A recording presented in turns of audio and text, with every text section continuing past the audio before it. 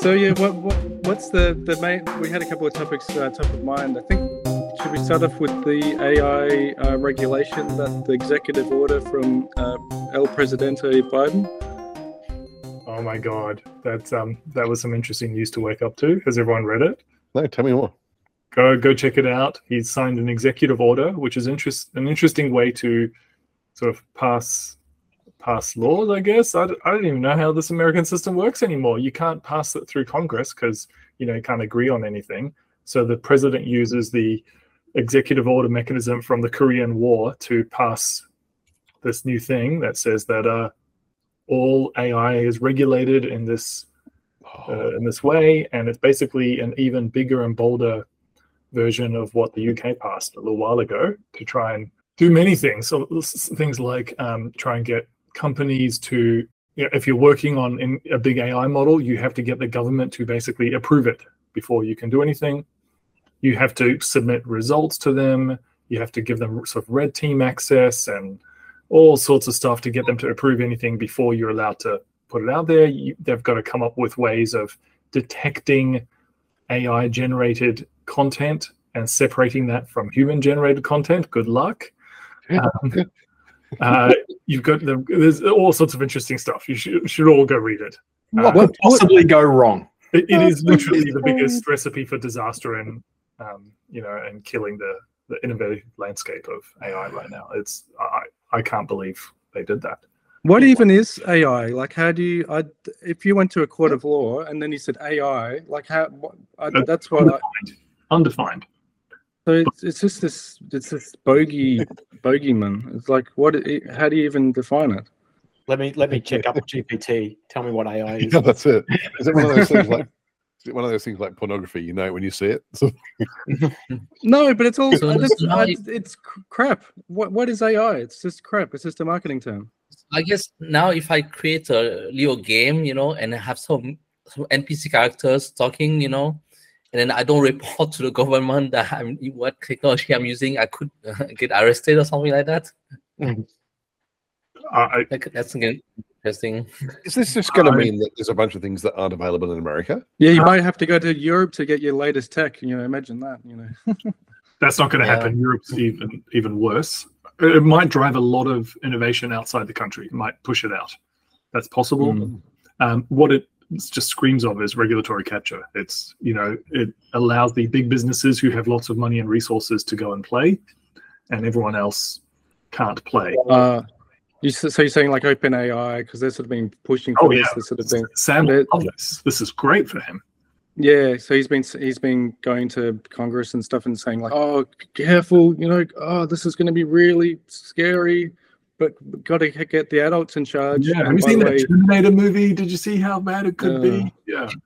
I did see a talk recently where someone was going through all the different industries where regulation has been brought in, and how the big players in that industry just made loads more profit and everyone else just lost. That's literally the recipe. That is the definition. There's a great talk.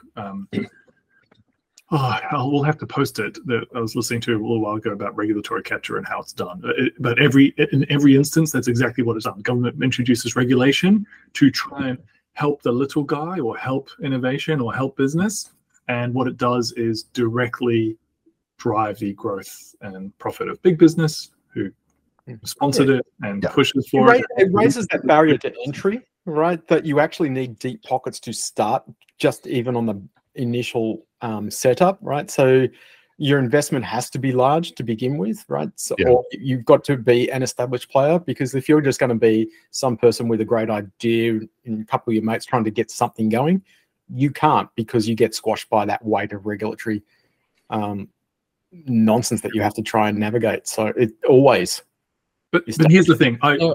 We are talking to a room of very experienced software engineers. Everyone in this room's been doing this for 10, if not 20 years plus, and we've all done everything AI. We all know how all this shit works, and we use it in our day to day. And I've had many conversations. Pat's a little bit more or less. We know this stuff, and no one here is scared that the AI machine's going to take over their world or do anything horrible. I am actually there is actually some nuance because I've been having these conversations with my family. There's like the media's really made a scare campaign about AI, and then just like anything, like I saw a headline the other day of like how some system, and it had like AI, like I can't remember, like made, you know, someone went to jail because of AI when it was probably just some, you know, bad process. And so the thing I'm scared of is bureaucracy. I'm not really scared of an AI model. It's more the institutions applying it without any thought, without any care, without any checks. That's what I'm, and that exists today. So that already exists, and that already exists with software, right? Yeah, software, exactly. I heard a proposal where they were saying we should put watermarks on things to say this content was generated by AI, right? And you're going like, because you wouldn't want AI giving you medical advice. And you're going, well, if you're reading medical advice from some website, right, you need to know the trustworthiness of that website, no matter where that data came from. Exactly. Right? Did that come from a doctor anyway, or is it some, you know, homeopath or what? Right? You don't know. So you have to have. There are already mechanisms by which you gain trust in a source of truth anyway, and those still apply. These are all highlighting problems that exist in society today. Where exactly. Right. Yeah, like you said. And so those things, maybe you should talk about regulation or like extra ways to deal with that. But I don't think AI is necessarily the source that needs regulating. You raised a really good point right at the start, Pat. What exactly is it? Where do you draw the line? What piece of code defines it, or otherwise? Is it? Yeah, because a lot of this stuff runs on GPUs, right? So okay, is matrix multiplication of a bunch of floating point numbers, is that AI? Okay, what about a shader? If I'm generating a texture dynamically, is that AI? Well, it's doing the same thing, right? So like, how do I? It's just a brand name, and so sure, you can say that the machine learning stuff is innovative, and you might be able to classify it in some way, but I mean, for one, I don't think they model how our brains work anyway, and two, I just think it's just arbitrary. It's just silly. They're just computations, and because you can do it fast, it doesn't mean it's like so. It gives you new applications, but you can do all the same stuff on a CPU. So it's just faster. But that it being faster unlocks stuff. So how? Sorry, like I wanted to clarify like this government regulation. So, I mean, you were saying that it's kind of like squash the startup innovations. So let's say like the startup, like they just wanted to work in the domain of AI. So now if they just do the work and then they don't report to the government, is the government gonna look at the work and say, okay, this person is working on AI, and then they didn't like who knows? I think everyone should go read that themselves and try and figure it out. I tried to read it this morning and I couldn't figure it out. I'm just gonna get ChatGPT to summarize it for me. Yeah. The excerpt that I saw is arrested for that, or like they get fined, or like just because they work on AI and they didn't mention that. I think this is the beginning of a process of legal battles and challenges, and who knows where it will end. The excerpt I saw put a limit. So if you're at a certain capacity of how much computation you're doing, you need to report it to the government. You need to sort of put your hand up and say, hey, this is what we're doing. So they're sort of at some certain scale, you have to volunteer that you're doing this thing, like you're I don't know, if you're mass producing chemicals or something like that. Yeah, we can try and find it. It's fascinating. You won't get details. It won't be well thought out. I mean, like in Victoria here in Australia, right? We can't even get a recycling scheme for glass bottles working, right? Let alone trying to regulate something as complicated as AI, as something as fast moving. And history has shown that it doesn't work, right? Like the cryptographic sort of export controls on the US did not work, right? And they did not work for a reason, because the technology itself was too important to actually be stifled by someone saying you can't do it. It doesn't work that way. It's not gonna last. It's just short term, and it does not matter. Other countries won't have those same concepts, and they'll just go ahead. And then once they get ahead, others will reassess and go, "Oh, well, we can't be left behind," and it'll change. So it'll evolve. Next subject. Let's move on. This is all too depressing. I don't want to talk about regulation. Okay. Well, I thought there was some Next.js had their conference. So Vercel used to have a conference, and they're the main sponsor of Next.js, and they've been very smart. They used to have a Vercel conference, and so they'll talk about Vercel stuff, and then they'll have Next.js stuff within that.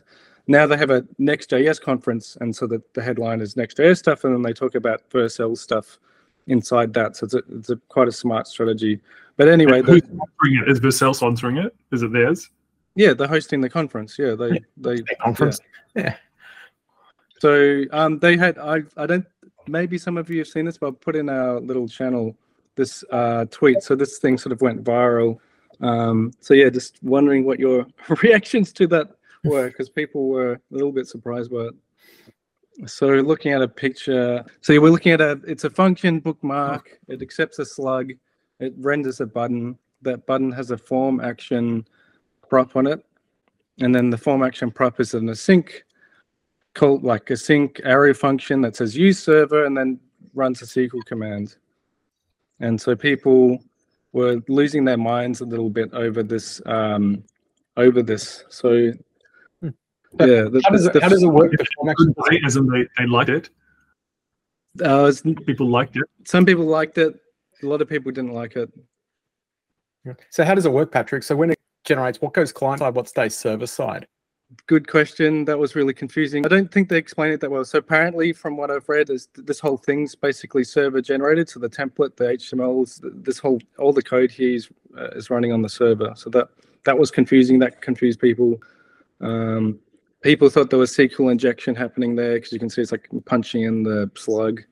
And then there was the thing that really sort of made me concerned was this just like, what's the right buzzword? Like having some sort of repository layer. Like you probably don't want your view to be talking directly to the database, because it's just going to be massive spaghetti. So you know what this is doing? This is bringing up problems that have been solved in other domains 20 years ago, and it's just making them worse.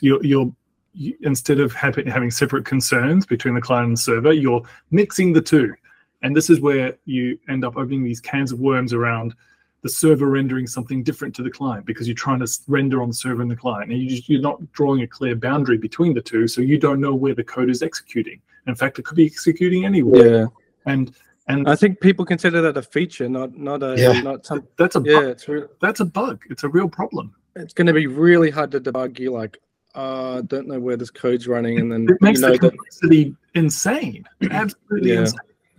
Too much magic. Sorry, but I actually don't think it's a big deal, really. Oh, good. No, I think it's actually a good thing that one thing that was bothering me in the past, at some point I was working on the server, and the fact that I have to jump between server and client all the time, like at some point I really wish, like, I just want to write everything on one side, and then not have to bother writing two sets of code, like the server side client and the server side and the client side. Just write everything in one place. I agree with that, because I used to do desktop apps, and with desktop apps, if the thing's saving to the file system, it's a monolith, and there's no server. Everything's just in one place, and you use MVC to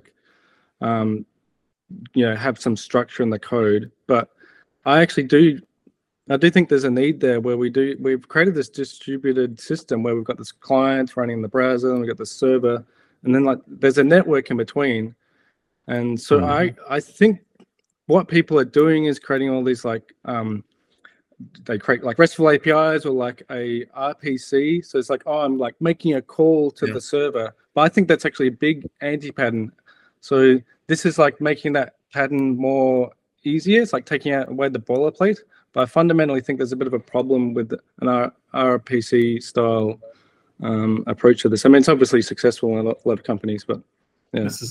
This is just disgusting. It's making me want to vomit. I just spent hours yesterday dealing with Next trying to render something on the client and on the server from the same chunk of code, and it was different because one of the conditions was a little bit different, and it's just impossible, right? And yeah, I think technologies like this frequently make demoware much easier. Like you can much more quickly just psych something out and go, actually, I want that to run on the server, just notify it. Now it's on the server, and an RPC call happens to make it happen, right? That's awesome. But then when you've got a big code base, like how do you manage that? Like, how do you how do you make it efficient, right? Because frequently people will just go, oh, well, let's try running it on the server instead. And you'll flick a switch and suddenly now it's on the server. But you're not really thinking like, oh, no, now what's the chain of calls that's actually happening that in the whole thing I'm trying to achieve, right? It's so hard to keep that in your head. Whereas if you've got some defined interface between the two, and you go, right, that's a server responsibility, that's a client responsibility, and then you can go, okay, I've got assumptions I can make about what things I'm going to know on server side and what things I'm going to know client side. Yeah, as soon as you muddy the water, it's fine for small code bases. You do what you like, but as soon as the code base gets big, and then you've got junior devs looking at it too. You know, it's like. Now, see, I'm not opposed to smashing together concerns, right? Part of React's success was it smashed two concerns together and got rid of those lines, right? You used to always have your HTML and your structure and your presentation logic and your CSS all completely separated, and it was really bad form if you put the other things in together, right? Yeah. And when that first came out, you know, I had the same reaction Armin has now with looking at this sort of stuff. You go, that's horrific. That goes against everything we've ever learned. But it worked somehow. You know, I actually don't know how this works. That's my main complaint is I don't know what it generates. So I'd need to look into it a bit more, but yeah, it might not be the right thing. It might be a good thing. It might be right for certain circumstances, but not all the things. But my hunch is like it's like saying, do you need an actual defined API layer for every circumstance? No. Do you need it once your teams get above a certain size? Pretty much, yeah, because you start separating out teams and structures and people and those sort of things. I think React fixed that shotgun surgery thing, right? Because you go, I want to make a change. I'm going to have to make a change in the HTML and the, you know, and the model and the all these changes together. And you go, well, surely that's one change. Can't I put all that in one location? But I guess what you're saying is maybe the changes and the server needs to change too. And it's I think this is far more insidious than that. I think this is probably a purposeful decision by Vercel to make Next more complicated so that you can only run this shit on Next's infrastructure. I don't see the malicious intent in that. I actually see that they're just trying to catch up with different trends, right? Like, you know, like Patrick always espouses, you know, just trying to do the most minimal thing, you know, just plain HTML and CSS and just doing that sort of stuff. And people have seen, oh, actually, that's got some good benefits. I see them sort of trying to chase that way. But likewise, if I could channel my inner Nigel Thorne and go, what is it trying to become, right? Is it actually trying to move to something else that's different? Every page is going to run its own Lambda, and you don't know where the Lambda is going to run. And it's already like that on Vercel. Every route has its own Lambda. They've already got that. And that was the way it was from day one. Yeah, there's one big thing that I want to use this latest version, and I have to sort of deploy it to see. They've added, so that little async function that's there gets deployed as a little endpoint. And so I'm curious to know how they've implemented. But the problem is that the user might load version A of the site, and then someone pushes, deploys, and then version 2 is now live, version B. So the view of A, the HTML of A, might be trying to talk to the server of B. And so Vercel have added this feature to combat that called skew protection, where basically it has a little version identifier that it sends down. And so it'll actually spin up version A of the server if A HTML is trying to talk to it. So they've had to have this feature to combat this big problem, which is something you had to consciously be aware of previously. Like you either just let it break, or you had to sort of factor that in. You have to deal with a migration. What are you going to do with the data under the hood? What if your data schema changes between version 1 and 2? How are you going to support all the versions out there? So other hosts don't have this feature, and they're encouraging other people to adopt it, but I don't think it's going to go well. So it shouldn't be adopted. Why would I want to support? What if I get rid of the bookmarks table? It doesn't exist anymore. What are you going to do? So then you need new generation databases that have different schemas and different versions of schemas, and then you end up with a data migration nightmare disaster. What was the database? When you've got a large system, you inevitably end up in having, that thing when you do data migrations in 3 steps, where you sort of add the new column, then you populate the new column, then you move everyone over to using the new column, and then you get rid of the old column, that sort of thing. That sort of thinking of your system as a living system that you need to push in the direction you want it to change, I think is something that that isn't supported well enough at the moment. I think there should be more mechanisms around that so that you can go, this is my running system, this is where I want it to be, and somehow that process just flows through, and then you can, all the different servers that are on different versions automatically update and match, and it gets to where you need it to be in a more controlled way. Like the tooling isn't that for that stuff doesn't seem to exist. Yeah, like that's a pattern that you maybe want to try and make easier, right? Maybe that deserves some sort of design, some thinking around how to make that better. The big criticism I have of React, or one of the many, is that it started off in the view. Like if you look at MVC, start off in the view, it's just your view layer, and it makes it so much nicer because data comes down, and then you don't have to update the view. It's like just done for you. All the DOM updates are done for you. That's like brilliant. Then it sort of became bigger in scope, and now it does like your manager's data, like the controls like states, and talks to the current URL, and does all the stuff, and became sort of like view and controller. And then now what this is trying to do is sort of becoming view, controller, and model. And so the component model is really great, but they're trying to use the same component paradigm to solve these three problems. I think that's just don't think that's going to work, because I'm not religiously attached to MVC, but I think like that thinking is still helpful. So if we're using components, you might still want to think of like, this one's more a model component, this one's more a view component, this one's trying to be a controller. Yeah, I mean, that's sort of how they've screwed up the router now, right? The app router issues, sort of related. Like, why did Next have to? So overall, I really don't see really what's a big problem, and I feel like I mean, there's two ways of looking at it. Like, there's something new that comes out, and then there's the pessimistic way of looking at it, that it's going to screw up everything. It's going to be terrible. But I don't know. For me, I'm a little bit optimistic about it, and I think, okay, they come up with something new. If it's good, we use it. If it's not, then it's got a job. But I feel like it's a path to. I mean, the direction is not bad. Like, I think it's purposefully bad. Instead of writing complexity and making things simpler, we're making software more complicated. I don't think anyone purposely makes it bad, though. Let's look at the direction it's going. People do it. I remember from the tweet, there was like two versions of it, right? One is like manipulating the database, and then there was a joke one that says, oh, now you can manipulate the kernel and then just use JavaScript to shut down the computer. And I know that was kind of funny, but like, let's think about the direction where it's going. Like, just imagine that, at some point there's going to be no more lines between the client and the server, and then just like, because the server is. Oh, technology has spoken. Yeah, I just did shut down Vincent from JavaScript. Sorry, Ben. I think we have to go to commercial break. Yeah.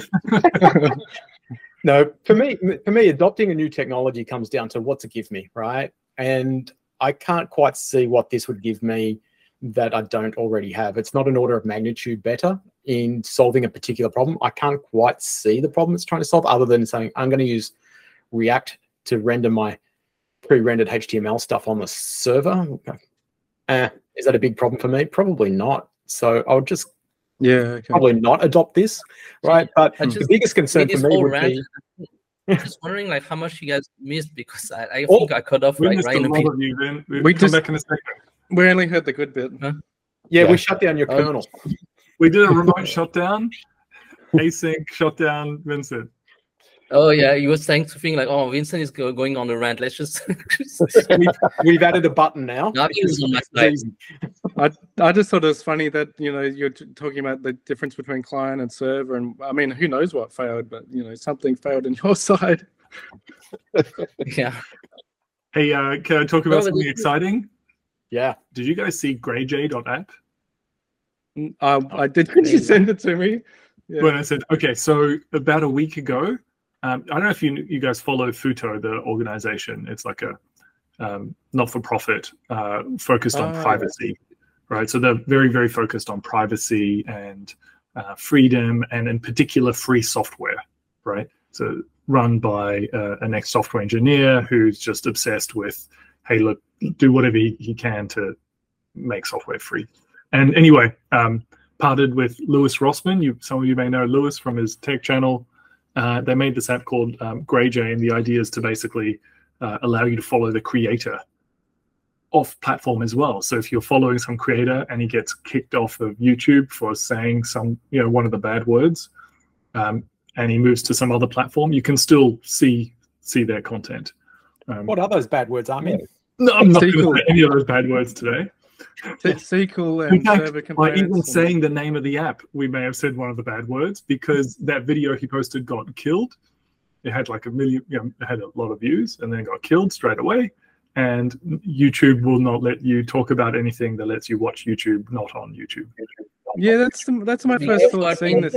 I mean, we don't want our podcast could get kicked off of YouTube. We may have already. That's my first thought seeing this. I don't see how this is going to be viable, because I often think about aggregation theory, and like the way I boil it down in my head. Is like, if you own the user experience, if you own the distribution to your users, that's like one of the most important things, like on the internet. So YouTube's just not going to let you watch via a different platform. It just doesn't make. The creators don't want their work to be owned and controlled by those platforms. They want to have. Then host it yourself. Like, yeah, I don't. It's like, imagine a Mastodon version of Twitter, right? Or Mastodon version for YouTube, where you've got creators that are federated that go, I've got my own YouTube channel, and here my channel, my video channel. I think that's exactly the answer, Patrick. So this is a pathway to doing that. Hey, if you got kicked off, you need to host it yourself. Go ahead, host it yourself. But at least the people who are watching you know where that is. They can still find you, right? Is this thing like a social network? Like, why do I trust this thing? Why not just host my own thing of whatever this thing? Is it just a bunch of links, or I don't quite. I don't know yet. I need to look into it. Yeah. I think it's more of it's a source aggregator. So it just, you follow the person across different sources. Yeah. Right. So it lets you find their other sources. Yeah, but it's trying to be a brand in itself. Yeah. Anyway, there's stuff. Yeah. I really liked the ethos behind it, which is let's try and help these creators not be held hostage by the platforms. Yeah, I'm installing it. It's very much a beta. I think they're just starting to shake it out, but that's interesting.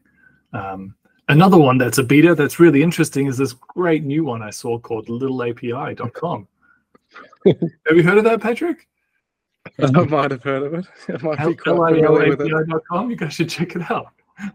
So we're just going to run a little experiment to see if anyone's interested in running podcasts like this. So engineering, technical-minded people who care about where their content is and not just putting it on somebody else's platform and having somebody else store it all. And seeing if they're also interested in a podcast platform like that. Anyway, we'll see. We'll see if we get any interest.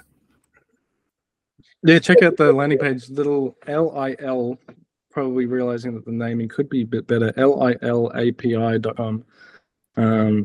So like Armin saying, the idea is that you host the content on your own GitHub repo. So you just write the show notes in Markdown.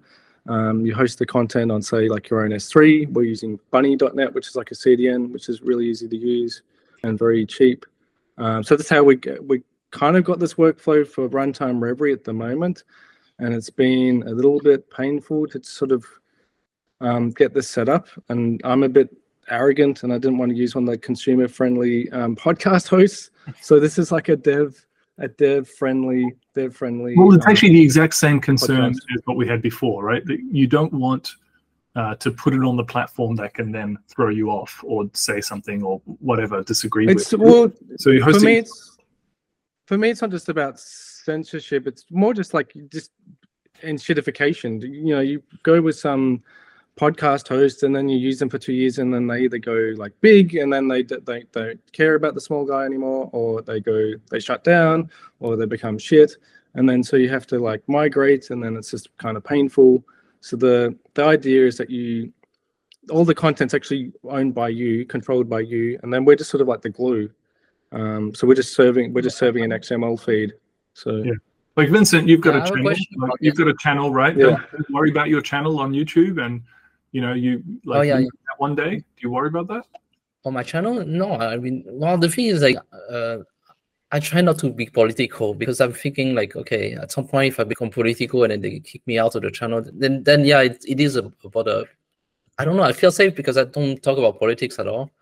But there's some stuff that they did on YouTube. For example, like I'd made a review on a movie or like a review on a song. So I spend a lot of time like doing all the work and then cutting the video and everything and put it on YouTube and talking about how much I enjoy the song or the movie. And then the video gets kicked out because of copyright issues. And basically all the work I've done on it is completely gone. And like a lot of times that was really discouraging. So it's true that one of the problems with YouTube is that I have to walk on kind of like how do you say, like walk on a thin line or no, walk on a thin thread or something like that. Yeah, the expression. And yeah. So I think your idea of having your podcast hosted on your own servers, I guess, is interesting. But you were mentioning like hosting it on GitHub or something like that. I don't think you can put videos on GitHub. Like that's actually just for the metadata. So the idea is you put the audio and the video on whatever storage you like, you choose wherever you want it, and you put the metadata on GitHub. So the metadata is just like the title and the description and things like that, and then you get version control. Where do you host the actual video or the actual MP3 of the podcast? You host it wherever you want. So on BunnyNet, on AWS, on Dropbox, on whatever storage you like. And so maybe I think something useful would be to provide like some guidance on doing that, because I don't know, a lot of podcasters, like they don't know where to put the stuff, right? Like for videos, I only know to put YouTube, but that's about it, really. Yeah, I think that's why this is like leaning towards tech people at the start, right? Is that if you've got some understanding of what you're doing, you know how to host files on a network or on the internet, then this might be a good start for you. Yeah. My hope is we would like to find some business opportunities, and I do wonder if this is actually a business opportunity, because my dream is probably that these ideas get stolen. So I think S3 and stuff like it is a commodity, and so it should be, if they made that user friendly, like anyone could use it. They just need to make it user friendly. It just isn't at the moment. Same with GitHub. Like GitHub could be a bit more user friendly for everyday people. So that's I would actually love if, because I'm hosting my site in the same way, like my blog or the Markdown files in the GitHub repo, I'd actually load them on the fly, render them to HTML, and then spit it out just using a little Cloudflare worker. So we've got this like crazy setup, but I want that to be not crazy. Like that should just be built into Cloudflare or built into GitHub. I actually sort of, ideally GitHub would acquire it and give us some money, but secondarily, if they just stole the idea, I'd be happy with that too. Yeah, there's a good example of censorship, right? There's the lady called Naomi Wu, who's her name's Sexy Cyborg on the internet, and she was the that was going to be my name. She was the brand ambassador. She was a brand ambassador for Creality, who did 3D printers. And she's got a YouTube channel that was very popular, and if you search for any videos to do with that stuff, hers never come up in your search results. She's still got the YouTube channel. The videos are still there, but they just won't turn up in your search results. It's just insane. What do you do at that point, right? You're posting all these videos, you think it's good content, people like it, but they never see it. Yeah. Do you know exactly like the reason why she got censored is because her stuff was too sexy, or what? She had large cleavage, didn't she? She does have large cleavage. Yeah. I don't know. There's good reviews of hardware and stuff, but she does intersperse it with videos of her walking around the shops in hardly any clothes. This ties into another concept I think that's often, I don't know, I haven't heard much discussion about it, but I think that we've hit an interesting inflection point in entertainment, where entertainment online by independent creators, often just a single individual, for me at least, is more compelling than the biggest blockbuster out of Hollywood. Literally, like a single individual, it feels like they've, because there's so many of them making so many different things. The particular niche I'm interested in, that video they release every week is the most compelling, most amazing form of entertainment for me. It's like tailor-built for me. And I think we've hit that point where a lot of people feel like that. And that you know, they now have a lot of voice. They now have a lot of influence on where people spend their free time and get their. That's what I'm hoping with Runtime Reverie. You know, there's just like 10 people in the world are just like, yes, there's another Runtime Reverie episode. Yeah. Like I've been waiting all week for this. I'd be happy with 10 listeners. That'd be great. You'd be happy with 2, Patrick. You know what? We joke about it, but you know what? There's probably at least one person in the world who listens to this and gets some value out of it. Yeah, no, that would be cool. We've got double-digit subscribers, by the way. There's 5 of us at least. Like I really can't wait, you know, until the next week when we do our next podcast. It's always fun. I enjoy this conversation, and I think others do. And because we've now got enough technology to sort of democratize the creation of this content, and you've got so many people creating so much diverse content, there's now an opportunity for you to consume, as a consumer, the exact thing that you're looking for that's just perfect for you, because there's so much out there. And that's a really powerful point. Like it's giving all that power back to the individuals. Like the random kid in some random, you know, location, you know, outside Hollywood is now making better content than Hollywood is. Like that's powerful. Yeah. Cool. Should we wrap it up? Did anyone have any picks? Yeah. Favorite channel, favorite creator. Oh, can you name one? Well, you said Louis Rossmann, right? And I love Louis, right? Especially just the Apple repair stuff, because it's bugged me since day one of Apple hardware. I miss my old PCs where you could rip a board out and stick a new one in. And yeah, he's gone deep in the, you know, right to repair sort of movement and everything. But he's still a smart bloke repairing stuff. And I just love watching it. I can't do that. My eyes aren't good enough. My knowledge is not good enough. But I still love those videos. But the content's awesome. Yeah. Yeah. Any other favorite creators? There's a YouTube channel called Productivity Game that he does a really good job of summarizing books. So he'll read a book up like Think Fast and Talk Smarter or something, and he'll read the book and then he'll just quickly summarize it with, like, you know, those things where you draw on a whiteboard and you like draw diagrams and like, as he's talking, it's that sort of feel to it. Like he breaks it down in a visual way, which I really appreciate. Yeah, so those are good. There's so many creators I follow on YouTube. It's ridiculous. I watch a lot of woodworking videos of people just making stuff in woodworking. Oh. Funny, actually, there's a guy who's got 2 channels. One is his channel, the other is him reflecting on his channel, basically, and like watching his YouTube stats and stuff, and anything that's a bit too techie or not quite on theme. And it's interesting. He was doing an analysis of his. He was doing these videos, and he's like expecting you to follow along, like, you know, make the woodwork with him, like by the plans, do the thing. And he found that most people don't. So his idea of like, I want to cut this down and only show you where things worked so that you follow the right steps. He's now kind of thrown that out the window and gone, look, I'll show you when I go wrong as well. Because like in a tutorial, that would be terrible, because you start copying the guy and then realize you've just screwed up in the same way he screwed up.